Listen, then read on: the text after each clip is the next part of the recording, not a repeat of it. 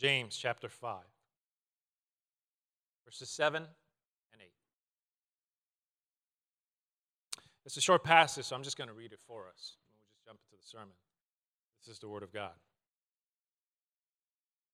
Be patient, therefore, brothers, until the coming of the Lord. See how the farmer waits for the precious fruit of the earth, being patient about it, until it receives the early and late rains. You also be patient. Establish your hearts, for the coming of the Lord is at hand. Just a quick question I'd like for you to just share with your neighbor. If I say life is not fair, what comes to mind? What's your reaction? You mind sharing that with the person next to you? Go ahead. Life is not fair. What's your reaction?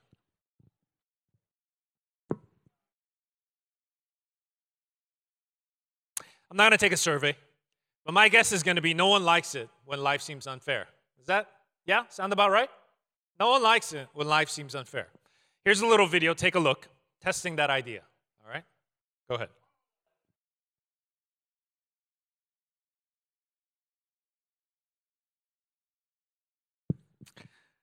No one likes it when life seems unfair. Not even monkeys. But the problem is that life is unfair, isn't it? That's the problem. This is why our passage this morning is so important. Because one of the most important things as a Christian that you need to learn is how to handle and respond biblically well in a God-honoring way when someone treats you, or mistreats you, I should say, in an unfair way. Because it's going to happen. So we're going to look at this passage in James, which is speaking to the church that is being just treated unfairly, that we can learn how we ought to respond and endure well when we undoubtedly are going to face it. Does that make sense? You guys with me? Yes? All right, I already gave you one chance, okay? You guys with me? Yes? This morning? All right, good. So, what was the unfair reality that James is speaking into? Well, that's point one. The unfair reality that this church or the Christians there at that time were facing is that there was a group of rich, more powerful non-Christians who were unfairly taking advantage of these Christians. It's spoken of in verses 4 through 6, right before the passage we read. This is what it says. This is speaking directly to these evil, powerful, rich people. It says this, behold, the wages of the laborers, the Christian laborers, who mowed your fields, which you kept back by fraud, are crying out against you. And the cries of the harvesters have reached the ears of the Lord of hosts. You have lived on earth in luxury and in self-indulgence. You have fattened your hearts in a day of slaughter. You have, and I want you to pay attention, you have what? Condemned. You have what? Murdered the righteous person. He does not resist you. Now, look, I don't know if you're like me, but I don't like any sort of injustice. I don't like someone trying to cut in a Starbucks line. That bugs me. I still remember when I was in San Francisco and we were waiting, me and my wife, in a line for a food truck. It's about 20, 25 people deep. And I see this guy try to jump the line. So from about 30 feet away, I step out of the line and say, hey, the line starts back here. He turns, yells back at me. This is my wife. I say, okay. But that bugs me like crazy. I can't handle any sort of injustice. Now, but what we're talking about here is not someone cutting a line. What we're talking about is stuff like fraud, not being compensated correctly. But it's not even to the point of just them losing a little bit of the excess income that they maybe don't need. This is affecting their livelihood. This is why in verse 4 it says, the fraud are crying out against you. The cries of the harvesters have reached the ears of the Lord of the harvest. You know why they're crying out to God? Is because they might die because of the money that they are being frauded by these rich people. Injustice. Not only that, but they're being condemned for their faith. Not only that, it mentions that some are even murdered because of following the name of Jesus. Now, why? Well, because they're not the rich and powerful ones. life sometimes not fair, even for the believers that follow the living God. And see, I want you to know, as God followers, you and I, we might face this. We might face times in our lives where we're mistreated unfairly. And some Christians in the world, it gets extreme to the point where they will lose house, family, and even their life because of the name of Jesus. This is the life that we live in. I don't know if you heard, but Donald Trump had a historic summit with Kim Jong-un. Anyone here? Yes? Well, what was kind of lost in the shuffle of that news was that actually 3 U.S. citizens who were imprisoned in North Korea were released. Did you know that? Prior to this meeting, because it was a gesture of goodwill by North Korea ahead of this meeting. So this is the USA Today article on that. I don't know if you heard this or not. One of the guys, his name was Kim Hak-sung. This is the picture of him. And he was arrested in May 2017. Do you know why? Because of what the North Korean officials termed hostile acts. You know what that hostile act was? Prayer. That's what it was. The North Korean government said, we have evidence that you wrote emails to your church in the United States asking for prayer for the North Korean people. Not only that, we have evidence that you were praying in the morning in your home. Because of that, that is a hostile act, and this guy was in prison. That's called injustice, right? But that's the reality of the unfair life that Christians face even today. Now, what are we to do? How are we to respond? How are we to respond? Because this is undoubtedly going to happen. Well, this is what verses 7 and 8 talk about. Just forewarning. Not easy. I want to say it's one of the most difficult things in this whole book of James. It says this, point 2.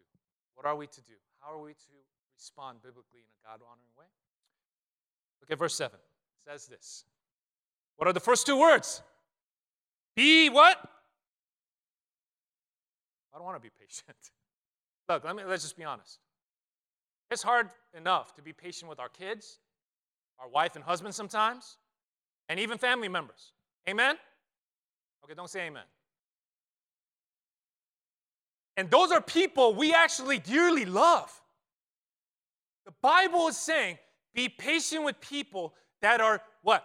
Mistreating you unfairly. Wow. This word, patient, in the Greek is the word makarathume. And it means long suffering. So, James understands that this is not an easy thing he's asking. He's asking you to suffer long. This is difficult, and it's very countercultural. If you take a look, J.B. Lightfoot, this is his commentary. To give insight into this word and what it's actually asking, it says this. Makarathume, patience, is a self-restraint which does not hastily retaliate a wrong. The word does not occur in classical Greek and only rarely in later Greek. Why? Because it describes a distinctly Christian virtue. Did you get that? It does not exist outside of the Christian world because it was not a virtue at all to the Greeks. See, for them, it was a virtue not to tolerate any insult or injury without taking vengeance. But for Christians, the virtue was to be able to take revenge, but to refuse. Sounds very familiar to what Jesus said. Do you remember that? When Jesus says, when someone slaps you on the face, what are you to do? They slap him back? I'm just going to ignore that. What he actually said was what? Turn the other cheek. It's so countercultural. It's so distinctly Jesus. It's how the church ought to react. But I'm going to tell you right now, This is so difficult, and even in our day and age, it's just so countercultural. Have you ever heard of this doctor? His name was Larry Nassar. Anyone follow this story? He was a doctor, and he had molested young female gymnasts. It's countless, but they're saying over 100. He was on trial. And at the end of the trial, one of the fathers of these two women, or these young ladies who were molested by him, he got a chance to speak on behalf of the daughters. This is a picture. His name's Randall Masgraves. Anyone see this story at all? He spoke on behalf of the daughters to the judge. And I'm going to quote him. This is what he says. He says, as a part of his punishment, Judge, would you grant me 5 minutes in a locked room with this demon? The judge turns back and says, no, I cannot allow you to do that. So he responds back. He says, would you, Judge, give me 1 minute?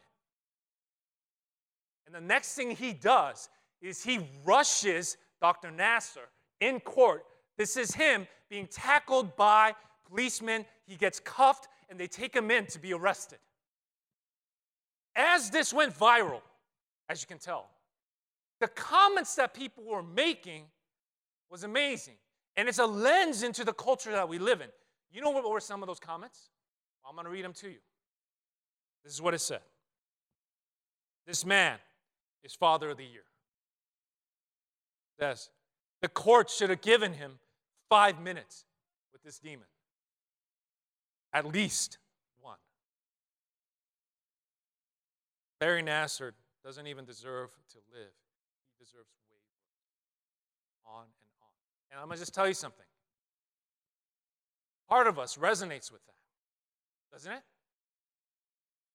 You kind of feel that.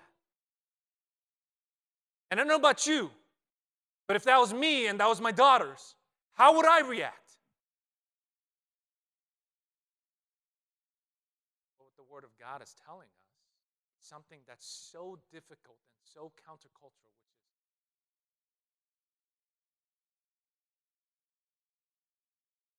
which is that's in some ways very crazy to me. But that honors God. This next part is going to even take us deeper. He goes on and says, be patient, therefore, brothers. Until when? Well, for about a week. You're good. Yeah, maybe next month. Man, that's pretty admirable. Until when? Be patient until the coming of the Lord. That's how long we ought to suffer and be patient with difficult people that treat us unfairly. Until the coming of the Lord. Why? What is James saying here? It's very on point and biblical. The first thing he wants to point out, there's kind of two parts here. Number one, defer vengeance to God. Because God is faithful and he's just. And he will punish and right every wrong. This is very biblical. All right? Romans 12:17 says this. Do you mind shooting that up? He says, repay no one evil for evil, but give thought to do what is honorable in the sight of all.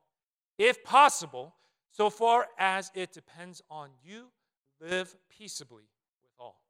Beloved, never avenge yourselves, but lead him. If he is thirsty, give him something to drink. For by doing so, you will heap burning coals on his or her head. Meaning, you're going to sear their conscience. They're going to walk away and think like, why are they treating me that way? Do not be overcome by evil. Overcome evil. He's saying, don't take vengeance. That is the Lord's. Your calling is love. Now, why does that make sense? Well, it's part two, which is he's trying to give us not only what? That vengeance is God's, and he's just, and he will do it, but also that he's giving us the eternal perspective that we live not for today, but we live for eternity. Amen? We don't live for here, we live for the future. So, if something costs us here, but it brings an addition to eternity, then it's worth it, biblically. So he's saying, if you suffer here, but your loving and not taking vengeance of that person brings them to Christ, eternally, it's worth it. This is very biblical. So if you look at Philippians 1, verses 12 through 14. Philippians, the Apostle Paul is in prison unfairly. And he says this. I want you to see the eternal perspective. He says, I want you to know, brothers, that what has happened to me, although it's unfair, has really served to advance the gospel, so that it has become known throughout the whole imperial guard and to all the rest that my imprisonment is for Christ. And most of the brothers, having become confident in the Lord by my imprisonment, are much more bold to speak the word without fear. I mean, talk about a humbling, eternal perspective. And that's what James is trying to get at. He's trying to help you to understand, yes, what I'm asking, to be patient, to turn the other cheek, to not take vengeance yourself, is difficult. But when you look at eternity, it makes sense. And then he says something very interesting. He gives an illustration of a farmer waiting for rain. He goes on. He says, see how the farmer waits for the precious fruit of the earth, being patient about it until it receives the early and the late rains. The farmer is completely dependent upon God to bring rain. What he's trying to help you to understand is that God is faithful and he's just. And so just like the farmer, you just wait, God will be faithful. God will be faithful to be just and bring about and to right the wrong in our lives. Do you believe that? Do you? Because if you do, that will change the way you react. Your trust in God's faithfulness and his justice must take precedence over your natural reaction and desire for hate. God is faithful. I love what Hudson Taylor says, talking about God's faithfulness. He says, our Heavenly Father is a very experienced one. He knows very well that his children wake up with a good appetite every morning. He sustained 3 million Israelites in the wilderness for 40 years. We do not expect he will send 3 million missionaries to China, but if he did, he would have ample means to sustain them all. Depend on it. God's work, done in God's way, will never lack God's supply. So even in the most difficult situations, like someone treating us in an unfair manner, if you do it God's way, God will provide and be faithful. You believe that?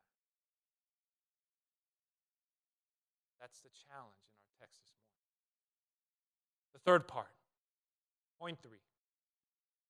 James says to establish your heart in our patience. Verse 8, turn with me. It says, you also be patient.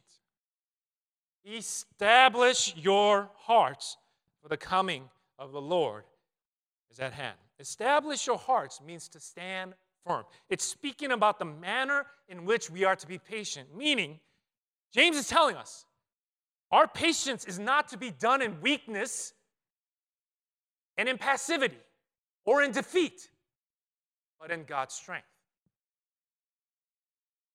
Well, how does that even make sense? Well, think about this. When someone slaps you across the face, taking that illustration again, you know how much patience and strength it takes for you to turn the other cheek? That's what he's saying. Establish your heart. Have faith in God so that you can walk in his strength, which is perfected in our weakness. Walk in it so you can honor God even in the most difficult, trying situations where people unfairly mistreat you. Establish your heart. I want you to see this in the Apostle Paul. In verse 20 of chapter 1 in Philippians, he says this, as it is my eager expectation and hope. Once again, he's in prison, right? That I will not be at all ashamed, but that with full courage, now as always, Christ will be honored in my body, whether by life or by death. With full courage. that only comes when you establish your heart in Jesus. You see, when he's saying establish your heart, it's not something you conjure up. What he's telling you is you need to go to God and to focus upon him. Keep your eyes upon him, because when you do, your heart is strengthened and you are more likely to walk in what God wants you to walk in. I remember I was in China, and I went to a mission trip in Harbin, China. Anyone know where that is? It's in northeast China. And there's a lot of persecution there and a lot of underground churches. So the pastor missionary that I got to meet with and work with, he had already gone to prison 3 times for just being a pastor. So I was just shocked. So I remember we were on a train ride to another place where we were going to go share and teach. And on that train ride, I turned to him and I just asked him, I said, look, isn't that crazy? How do you even survive that? I'm sure the prisons are not like nice. I'm sure it's very difficult. And he said, yeah, it's very difficult. So how did you survive that? And in his broken English, I'm going to just paraphrase, but he says something to this degree. He said, Pastor John, when I focus on them, I get angry. When I focus on God's love and his forgiveness in my life, I can forgive, I can love. And I'm staring him in the face and I said, I know that in the Bible. I know that. As a pastor, I know that. But I'm seeing this man who walked, who was tortured, who went to prison unjustly. He's there able to still love and share the good news of Jesus. And his strength is, once again, not because he's some super Christian, is found and perfected even in his weakness, because his focus, his eyes are upon Jesus. I want to leave you with the verse that reminds us of this. Hebrews 12, verse 2 and 3 says this. Looking to Jesus, right, once again, looking to Jesus, the founder and perfecter of our faith, who for the joy that was set before him endured the cross, despising the shame, and is seated at the right hand of the throne of God. For us, as we look at him, also think and consider him who endured from sinners such hostility against himself, so that you may not grow weary or faint-hearted. See, what the author of Hebrews is telling you is when we focus our eyes upon Jesus and when we think about him, we're able to endure because he strengthens us. See, today, what we're talking about is one of the most difficult commands in all the Bible. When someone mistreats you or your loved one, the natural reaction, nothing that looks like what these verses are talking about. That's why we need Jesus in our lives to transform us, strengthen, establish in our heart, to show patience and grace and love for the glory of God. Not easy, but I hope you understand and take it to heart. Prayerfully ask God, give us that sort of reaction. Let's pray together.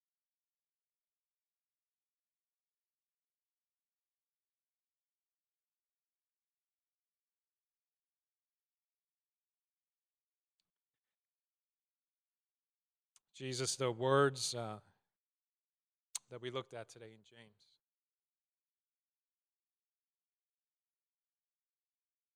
it's so tough.